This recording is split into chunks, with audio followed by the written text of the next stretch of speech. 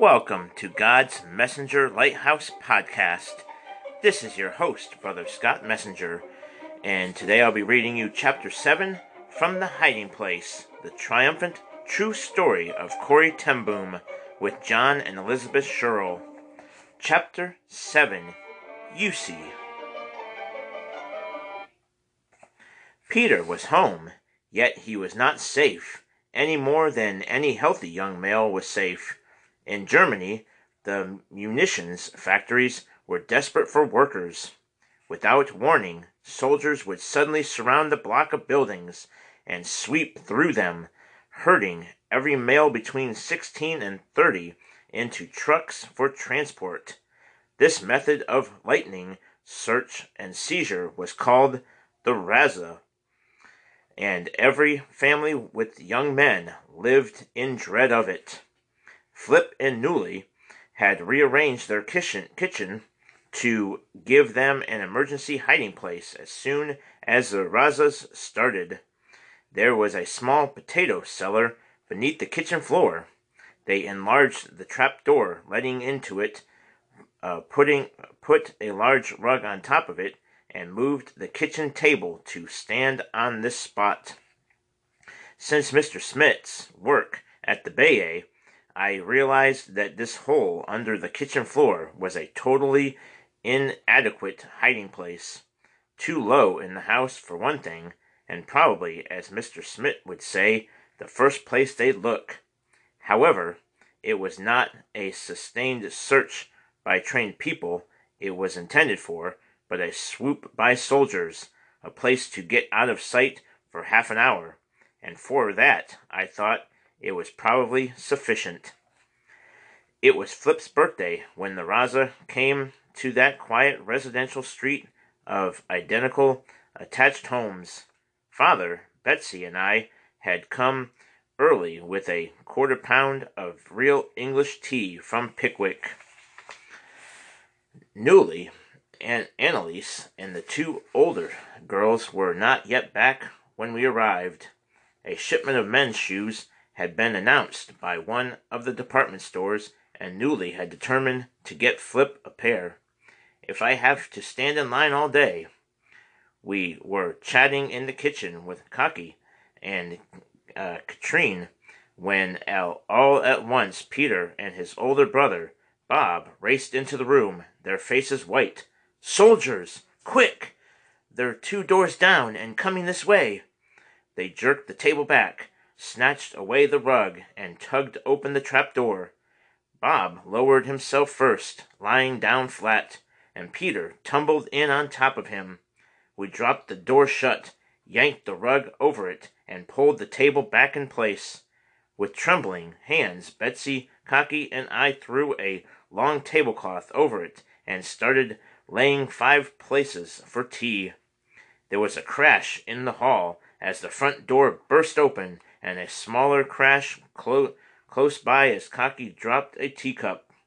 2 uniformed Germans ran into the kitchen, rifles leveled. "Stay where you are! Do not move!" We heard boots storming up the stairs. The soldiers glanced around disgustedly at this room filled with women and one old man. If they had looked closer at Katrine, she would surely have given herself away. Her face was a mask of terror, but they had other things on their minds. "Where are your men?"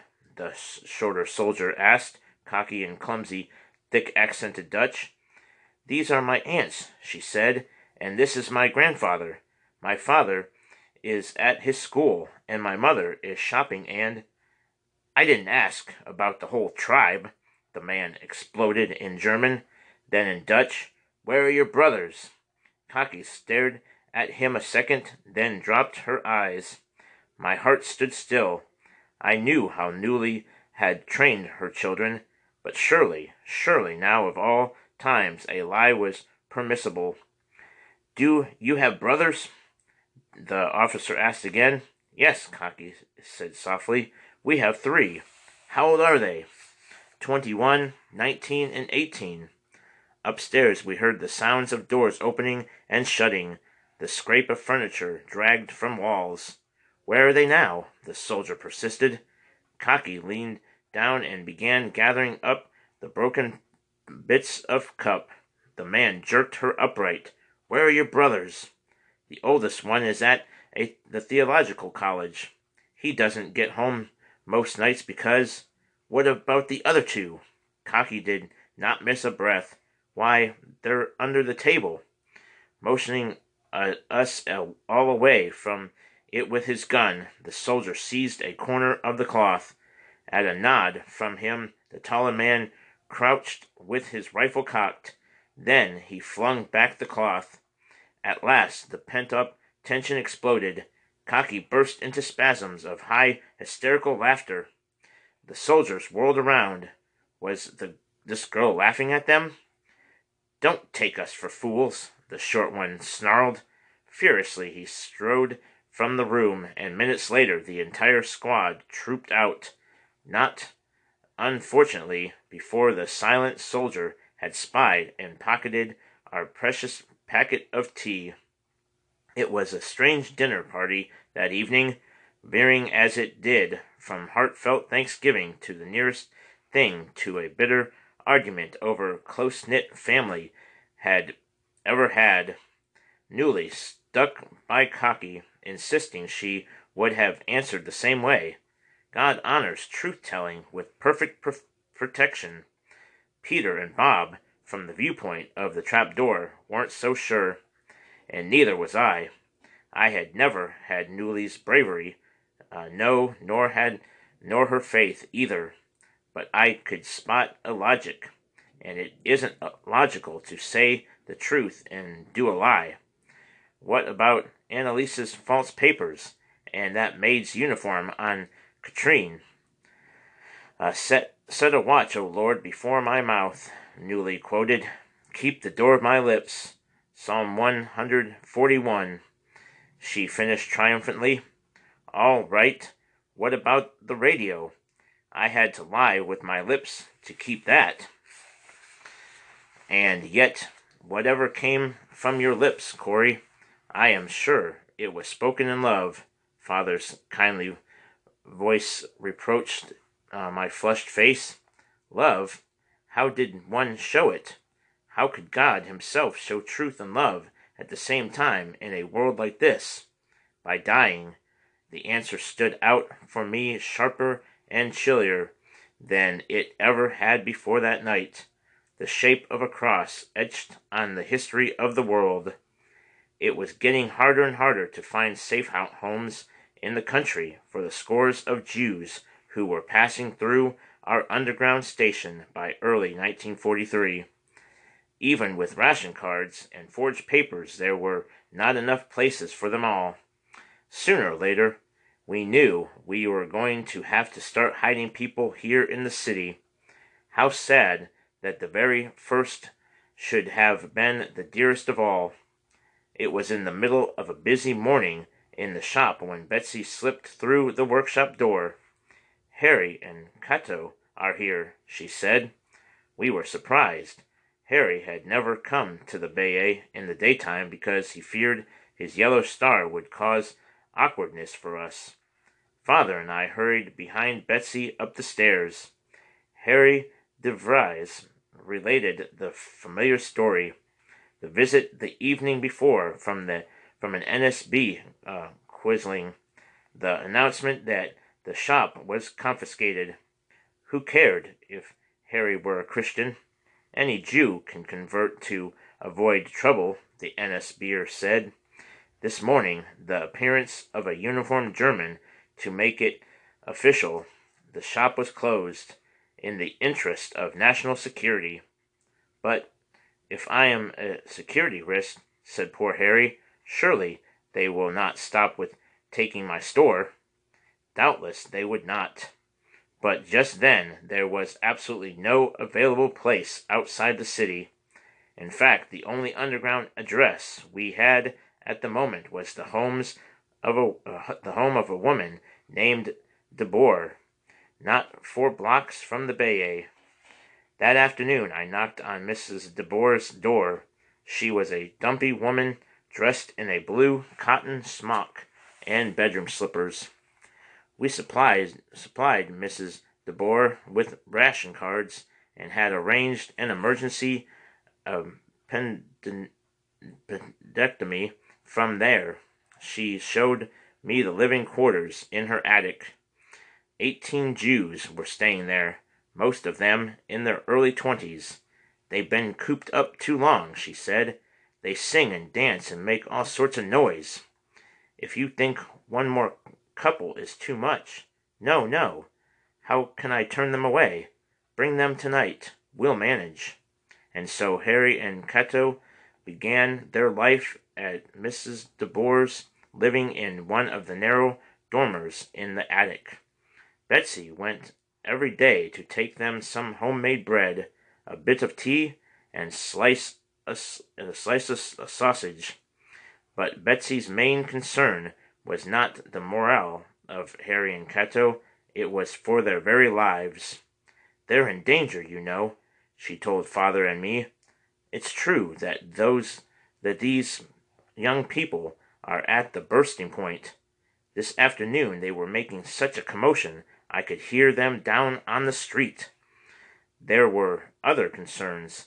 That bitter gray winter, though there was little snow, the cold came early and stayed late, and fuel was scarce. Here and there, in the parks and along the canals, trees began to disappear as people cut them down to heat cook stoves and fireplaces.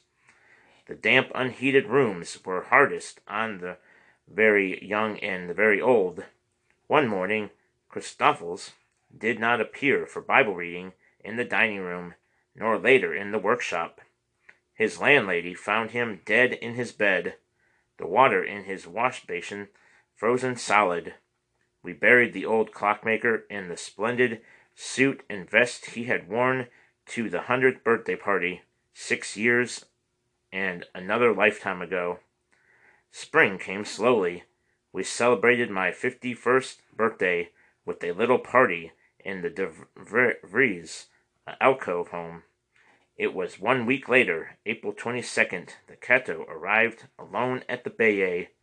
Inside the door, she burst into tears. Those foolish young people went crazy. Last night, 8 of them left the house. Naturally, they were stopped and arrested. The boys hadn't even bothered to cut their sideburns. The Gestapo didn't have any trouble getting information out of them. The house had been raided, she said, at 4 o'clock that morning. Cato was released when they discovered she was not Jewish. But everyone else, Harry, Mrs. DeBoer too. Oh, what will become of them? For the next 3 days, Cato was at the Haarlem police station from early morning until curfew, pestering Dutch and German alike to let her see her husband. When they sent her away, she stepped across the street and waited silently on the sidewalk.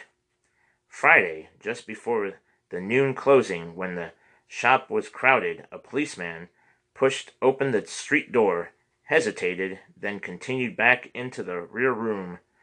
It was Ralph Van Vliet, the officer who had been here when our ration cards were first delivered. He took off his cap, and I noticed again that startling orange-red hair. This watch is still not keeping time, Ralph said. He took off his wristwatch, placed it on my workbench, and leaned forward. Was he saying something? It was all I could do to hear. Harry de Vries will be taken to Amsterdam tomorrow. If you want to see him, come promptly at 3 this afternoon. And then, do you see? The second hand still hesitates at the top of the dial. At 3 that afternoon, Cato and I stepped through the tall double doors of the police station. The policeman on duty at the guard post was Ralph himself. Come with me, he said gruffly. He led us through a door and along a high-ceilinged corridor. At a locked metal gate, he stopped. Wait here, Ralph said. Someone on the other side opened the gate, and Ralph passed through.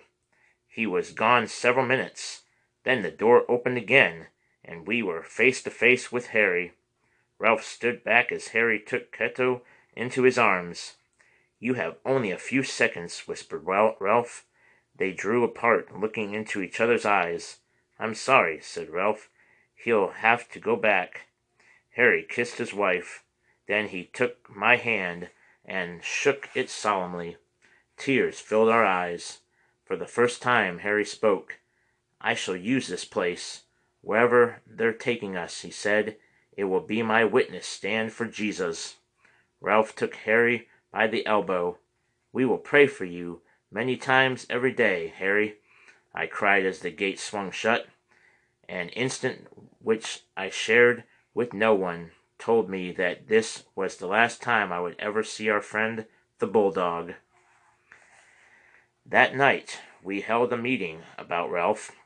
Betsy and I and the dozen or so teenage boys and girls who acted as messengers for this work. If Ralph had risked his own safety to tell us about Harry's transport, perhaps he should work with us. "Lord Jesus," I said aloud, "this could be a danger for all of us, and for Ralph too." But even with the words came a flood of assurance about this man.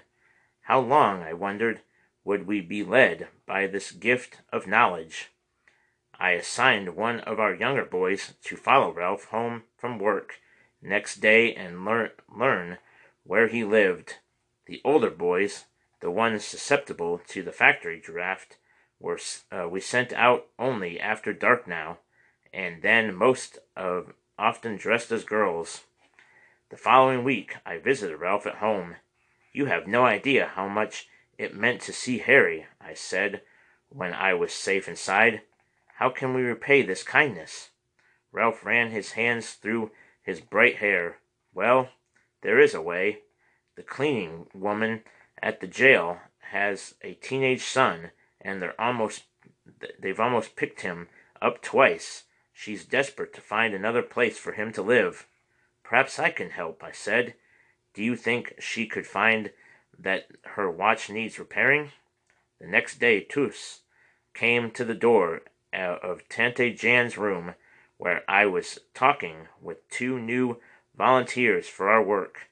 More and more I was leaving the watch shop to her and father, as our underground operation required more time. "There's a funny-looking little woman downstairs," Tuss said. "She says her name is Mitje. She says to tell you Ralph sent her." I met Mitje in the dining room. The hand that I shook was rigid and leathery from years of scrubbing floors. A tuft of hair grew from her chin. "I understand," I said, "that you have a son you're very proud of."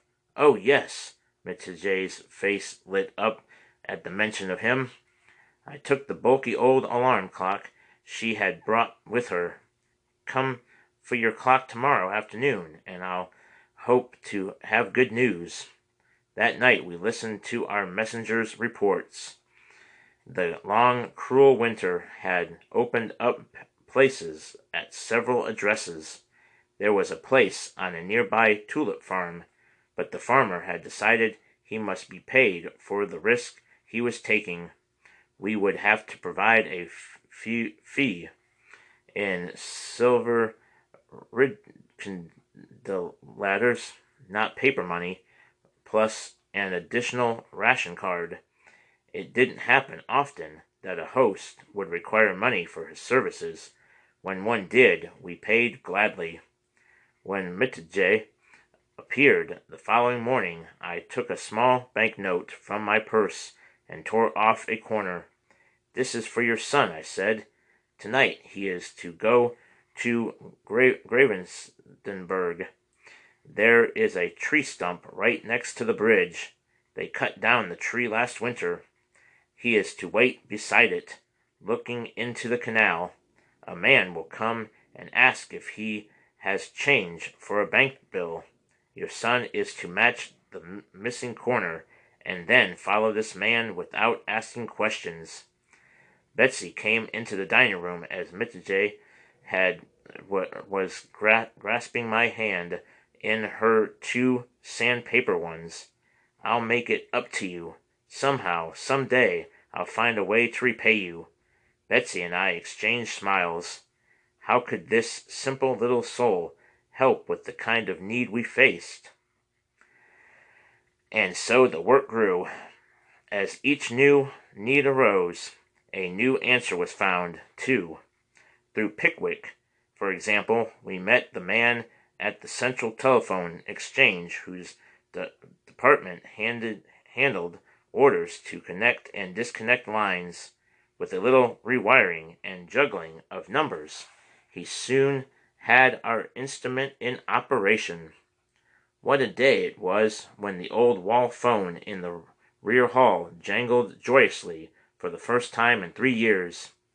And how we needed it, for by now there were 80 Dutchmen, elderly women, and middle-aged men, along with our teenagers, working in God's underground, as we sometimes laughingly called ourselves. Most of these people never saw one another. We kept face-to-face contacts, as few as possible. But all knew the Bayeux. It was headquarters, the center of a spreading web, the knot where all threads crossed. But if the telephone was a boon, it was also a fresh risk, as with each added worker and connection, we set the phone's ring as low as we could and still hear it. But who might happen to be passing through the hall when it rang?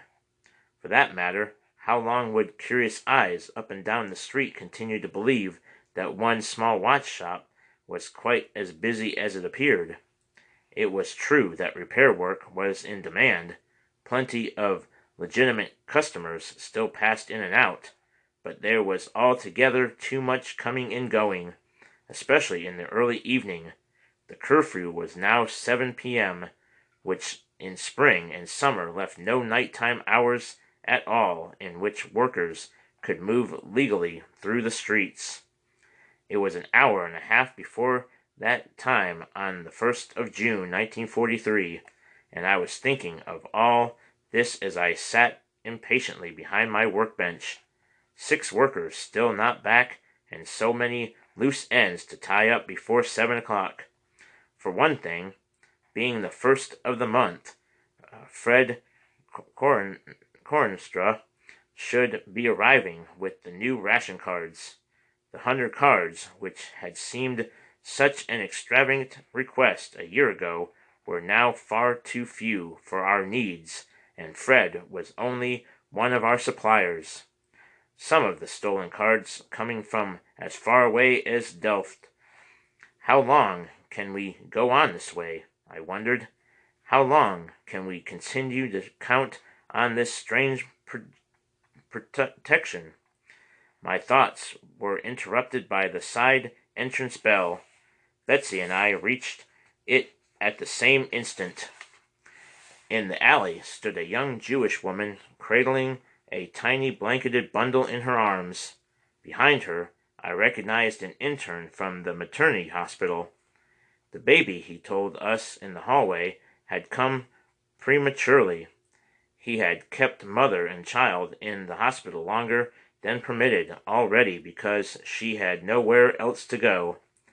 Betsy held out her arms for the baby, and at that moment Fred Cornastra opened the door from the shop. He blinked a moment at seeing people in the hall, then turned with great deliberation to the meter on the wall. The young doctor, seeing what he took to be an actual meter man, turned as white as his own collar. I longed to reassure both him and Fred, but knew that the fewer of the group who knew one another, the safer it was for all. The poor intern gulped and hastily goodbye, while Betsy and I got mother and baby up to the dining room and closed the door on Fred and his work. Betsy poured a bowl of the soup she had cooked for supper from a much boiled bone. The baby began a thin, high wail. I rocked it while the mother ate. Here was a new danger, a tiny fugitive too young to know the folly of making a noise. We had had many Jewish children over a night or several nights at the Bayet, and even the youngest had developed the uncanny silence of small hunted things. But at 2 weeks this one had yet to discover how unwelcoming what was its world. We would need a place for them far removed from other homes. And the very next morning, into the shop walked the perfect solution. He was a clergyman, friend of ours, pastor in a small town outside of Harlem, and his home was set back from the street in a large wooded park. "Good morning, Pastor," I said, the pieces of the puzzle falling together in my mind. "Can we help you?" I looked at the watch he had brought in for repair. It required a very hard-to-find spare part. "But for you, Pastor, we will do our very best. And now I have something I want to confess." The pastor's eyes clouded. "Confess?" I drew him out the back door of the shop and up the stairs to the dining room. "I confess that I, too, am searching for something." The pastor's face was now wrinkled with a frown. "Would you be willing to take a Jewish mother and her baby into your home? They will almost certainly be arrested otherwise." Color drained from the man's face. He took a step back from me. "Miss Ten Boom, I do hope you're not involved with any of this illegal concealment and undercover business. It's just not safe. Think of your father and your sister. She's never been strong." On impulse, I told the pastor to wait and ran upstairs. Betsy had put the newcomers in Willem's old room, the farthest from windows on the street. I asked the mother's permission to borrow the infant. The little thing weighed hardly anything in my arms. Back in the dining room, I pulled back the coverlet from the baby's face. There was a long silence. The man bent forward, his hand, in spite of himself, reaching for the tiny fist curled round the blanket. For a moment I saw compassion and fear struggle in his face. Then he straightened. "No, definitely not. We could lose our lives for that Jewish child." Unseen by either of us, Father had appeared in the doorway. "Give the child to me, Corrie," he said. Father held the baby close, his white beard brushing its cheek, looking into the little face with eyes as blue and innocent as the baby's own. At last he looked up at the pastor. "You say we could lose our lives for this child? I would consider that the greatest honor that could come to my family." The pastor turned sharply on his heels and walked out of the room. So we had to accept a bad situation to our problem. On the edge of Harlem was a truck farm which had hid refugees for short periods of time. It was not a good location, since the Gestapo had been there already, but there was nowhere else available on short notice. 2 workers took the woman and child there that afternoon. A few weeks later, we heard that the farm had been raided. When the Gestapo came to the barn where the woman was hidden, not the baby, but the mother, began to shriek with hysteria. She, the baby, and her protectors were all taken. We never learned what happened to them. Although we had a friend at the telephone exchange, we could never be sure that our line was not tapped.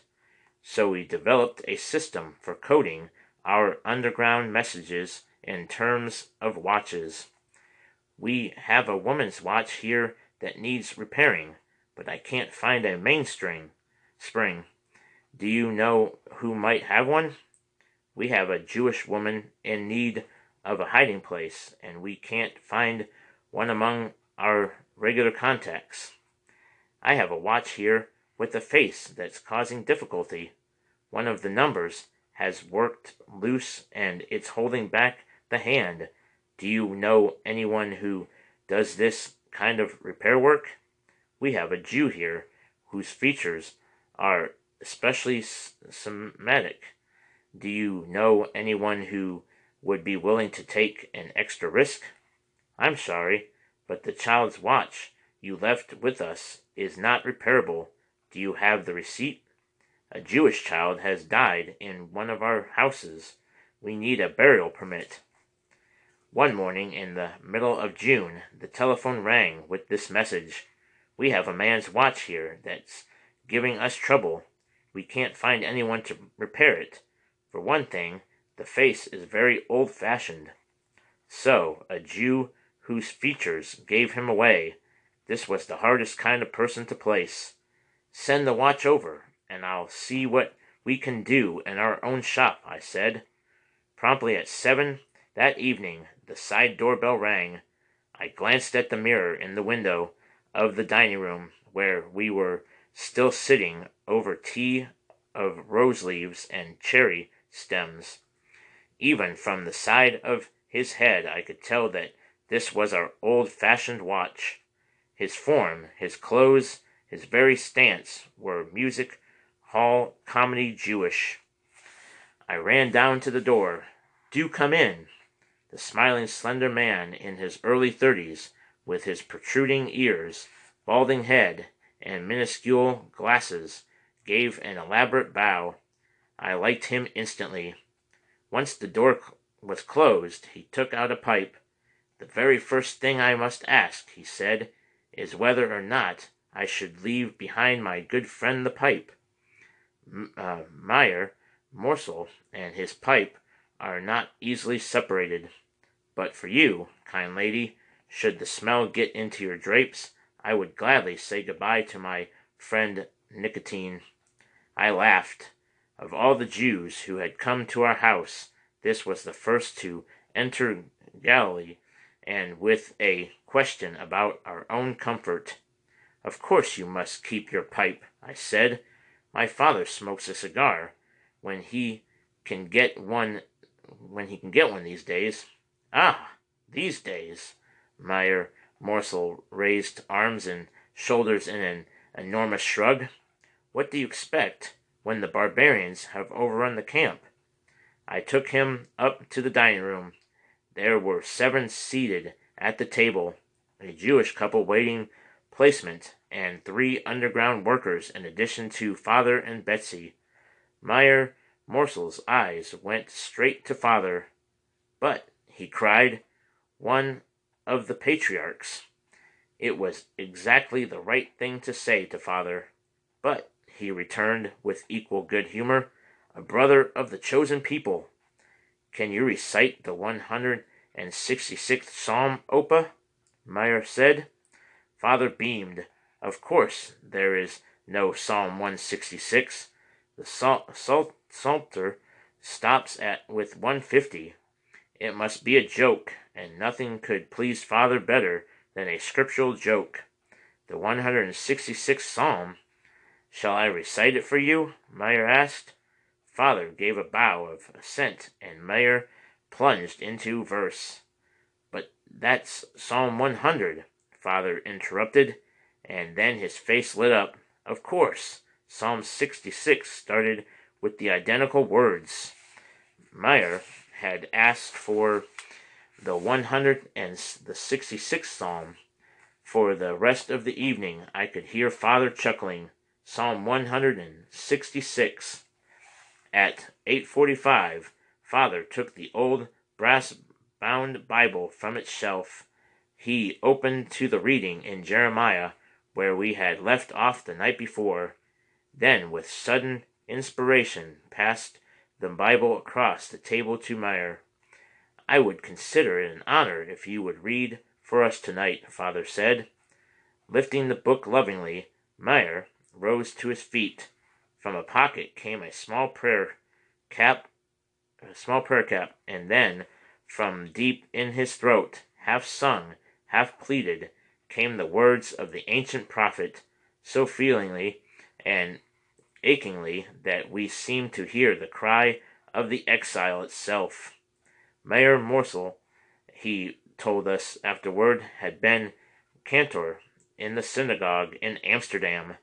For all his light-heartedness, he had suffered much. Most of his family had been arrested. His wife and children were in hiding on a farm in the north, which had declined to accept Meyer for obvious reasons. He said with a grimace at his own unmistakable features. And gradually it dawned on all of us that this endearing man was at the Bay to stay. It was certainly not an ideal place, but for Meyer, nothing could be ideal right now. At least, I told him one evening, your name doesn't have to give you away. Ever since the days when Willem was studying church history, I had remembered the venerable 4th-century church father Eusebius. I think we'll call you Eusebius, I decided. We were sitting in Tante Jan's front room with Kik and some other young men who had made us a delivery of forged travel permits too late to get home by curfew. Meyer leaned back and stared at the ceiling pensive. He took his pipe out of his mouth. Eusebius Morsel, he said, tasting the words. No, it doesn't sound quite right. Eusebius Gentile Morsel. We all laughed. Don't be a goose, Betsy said. You must change both names. Kik looked slyly at Father. Opa, how about Smit? That seems a popular name these days. It does seem so, said Father, not catching the joke. Extraordinarily popular, and Eusebius Smit it became. Changing Meyer's name was easy. At once he became Eusie. But getting Eusie to eat non-kosher food was something else. The problem, of course, was that we were grateful for food of any kind. We stood in line for hours, this 3rd year of the occupation, to get whatever was available. One day, the paper announced that the coupon number for 4 was good for pork sausage. It was the first meat we'd had in weeks. Lovingly, Betsy prepared the feast, saving every drop of fat for flavoring other foods later. Eusie, Betsy said, as she carried the steaming casserole of pork and potatoes to the table, the day has come. Eusie knocked the ashes out of his pipe and considered his plight out loud. He, who had always eaten kosher, he, the oldest son of a respected family. In fact, he, Meyer Morsel Eusebius Smit, was seriously being asked to eat pork. Betsy placed a helping of sausage and potato before him. Bon appetit! The tantalizing odor reached our meat-starved palates. Eusie wet his lips with his tongue. Of course, he said, there's a provision for this in the Talmud. He speared the meat with his fork, bit hungrily, and rolled his eyes heavenward in pure pleasure. And I'm going to start hunting for it too, he said, just as soon as dinner's over. As if Eusie's arrival had broken down a last hesitation, within a week there were 3 new permanent additions to the household. First there was Jop, our current apprentice, whose daily trip from his parents' home in the suburbs had twice nearly ended in seizure for the factory transport. The second time it happened, his parents asked if he could stay at the Bay, and we agreed. The other 2 were Henk, a young lawyer, and Lindart, a schoolteacher. Lindart made an especially important contribution to the secret life of the Bay. He installed our electric warning system. By now I had learned to make the nighttime trip out to Pickwick's almost as skillfully as could Kik. One evening, when I had gratefully accepted a cup of coffee, my wall-eyed friend sat me down for a lecture. "Cornelia," he said, setting his bulk on a velvet chair too small for him, "I understand you have no alarm system in your house. This is purest folly. Also, I am given to believe that you are not carrying on regular drills for your guests." I was always amazed at how well Pickwick knew what went on at the Bayet. "You know that a raid may come any day," Pickwick continued. "I don't see how you can avoid one. Scores of people in and out, and an NSB agent living over cans up the street. Your secret room is no good to you if people can't get to it in time. I know this, Lindert. He's a good man and a very passable electrician.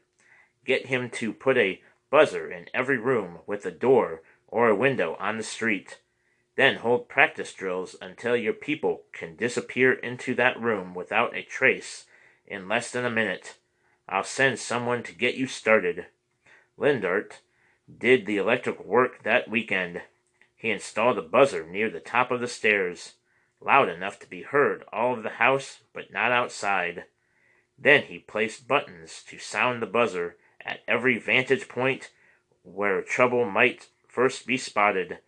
One button went beneath the dining room windowsill, just below the mirror, which gave onto the side door. Another went in the downstairs hall, just inside that door, and a third inside the front door on the Bartelstraat.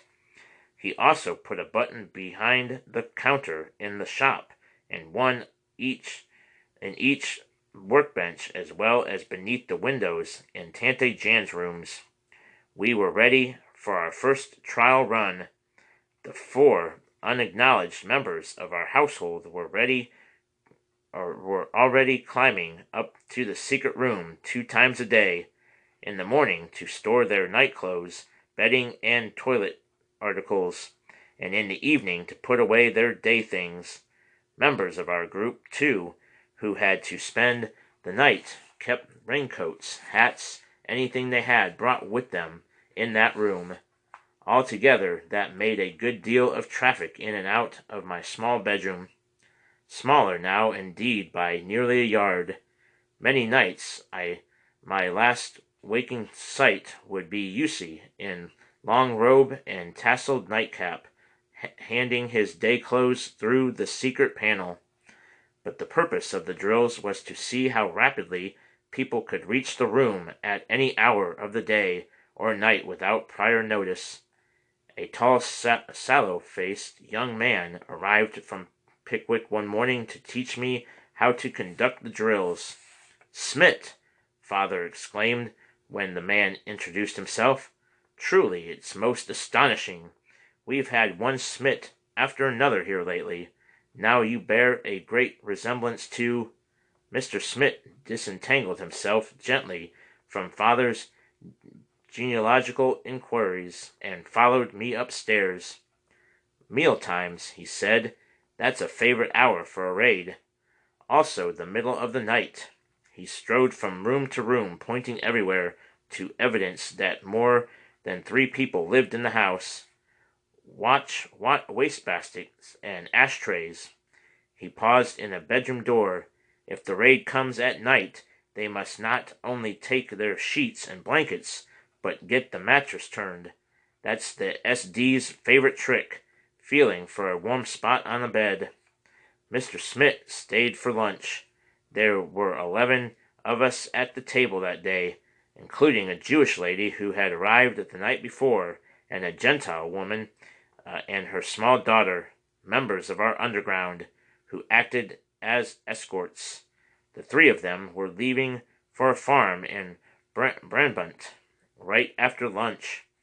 Betsy had just passed around a stew so artfully prepared you scarcely missed the meat when, without warning, Mr. Smith leaned back in his chair and pushed the button below the window. Above us the buzzer sounded. People sprang to their feet, snatching up glasses and plates, scrambling for the stairs, while the cat clawed halfway up the curtain in consternation. Cries of "Faster! Not so loud! And you're spilling it!" reached us as Father, Betsy, and I hastily rearranged tables and chairs to look like a lunch for three in progress. "No, leave my place," Mr. Smith instructed. "Why shouldn't you have a guest for lunch? The lady and the little girl could have stayed too." At last we were seated again, and silence reigned upstairs. The whole process had taken 4 minutes. A little later we were all gathered again around the dining room table. Mr. Smith set out before him the incriminating evidence he had found: 2 spoons and a piece of carrot on the stairs, pipe ashes in an unoccupied bedroom. Everyone looked at Eusie, who blushed to the tips of his large ears. Also those, he pointed to the hats of mother and daughter, still dangling from the pegs on the dining room wall. "If you have to hide, stop and think what you arrived with. Besides which, you're all simply too slow." The next night I sounded the alarm again, and this time we shaved a minute 33 seconds off our run. By our 5th trial, we were down to 2 minutes. We never did achieve Pickwick's ideal of under a minute, but with practice we learned to jump up from whatever we were doing and get those who had to hide into the secret room in 70 seconds. Father, Tuss, and I worked on stalling techniques, which we would use if the Gestapo came through the shop door. Betsy invented a similar strategy for the side door. With these delaying tactics, we hoped we could gain a life-saving 70 ticks of a second hand. Because the drills struck so close to the fear which haunted each of our guests, never spoken, always present, we tried to keep these times from becoming altogether serious. Like a game, we'd tell each other, a race to beat our own record. One of our group owned the bakery in the next street. Early in the month, I would deposit a supply of sugar coupons with him. Then, when I decided it was time for a drill, I would go to him for a bag of cream puffs, an inexpressible treat in those sweetless days, to be secreted in my workbench and brought out as a reward for a successful practice. Each time the order of cream puffs was larger, for by now, in addition to the workers whom we wanted to initiate into the system, we had 3 more permanent boarders: Thea DaCosta, Meta Monsanto, and Mary Italy. Mary Italy, at 76, the oldest of our guests, was also the one who posed the greatest problem. The moment Mary stepped through our door, I heard the asthmatic wheezing which had made our hosts unwilling to take her in. Since her ailment compromised the safety of the others, we took up the problem in caucus. The 7 most concerned, Eusie, Jop, Hank, Leandart, Meta, Thea, and Mary herself, joined Father, Betsy, and me in Tante Jen's front room. "There is no sense in pretending," I began. "Mary has a difficulty, especially after climbing stairs. That could put you all in danger." In the silence that followed, Mary's labored breathing seemed especially loud. "Can I speak?" Eusie asked. "Of course. It seems to me that we're all here in your house because of some difficulty or another. We're the orphan children, the ones nobody else wanted. Any one of us is jeopardizing all the others. I vote that Mary stay." "Good," said Lawyer Hank. "Let's put it to the vote." Hands began rising, but Mary was struggling to speak. "Secret ballots," she brought out at last. No one should be embarrassed. Hank brought a sheet of paper from the desk in the next room and tore it into 9 small strips. You too, he said, handing ballots to Betsy, Father, and me.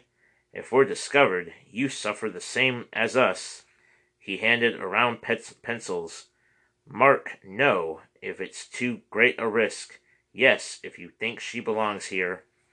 For a moment, pencils scratched. Then Hank collected the folded ballots. He opened them in silence, then reached over and dropped them into Mary's lap.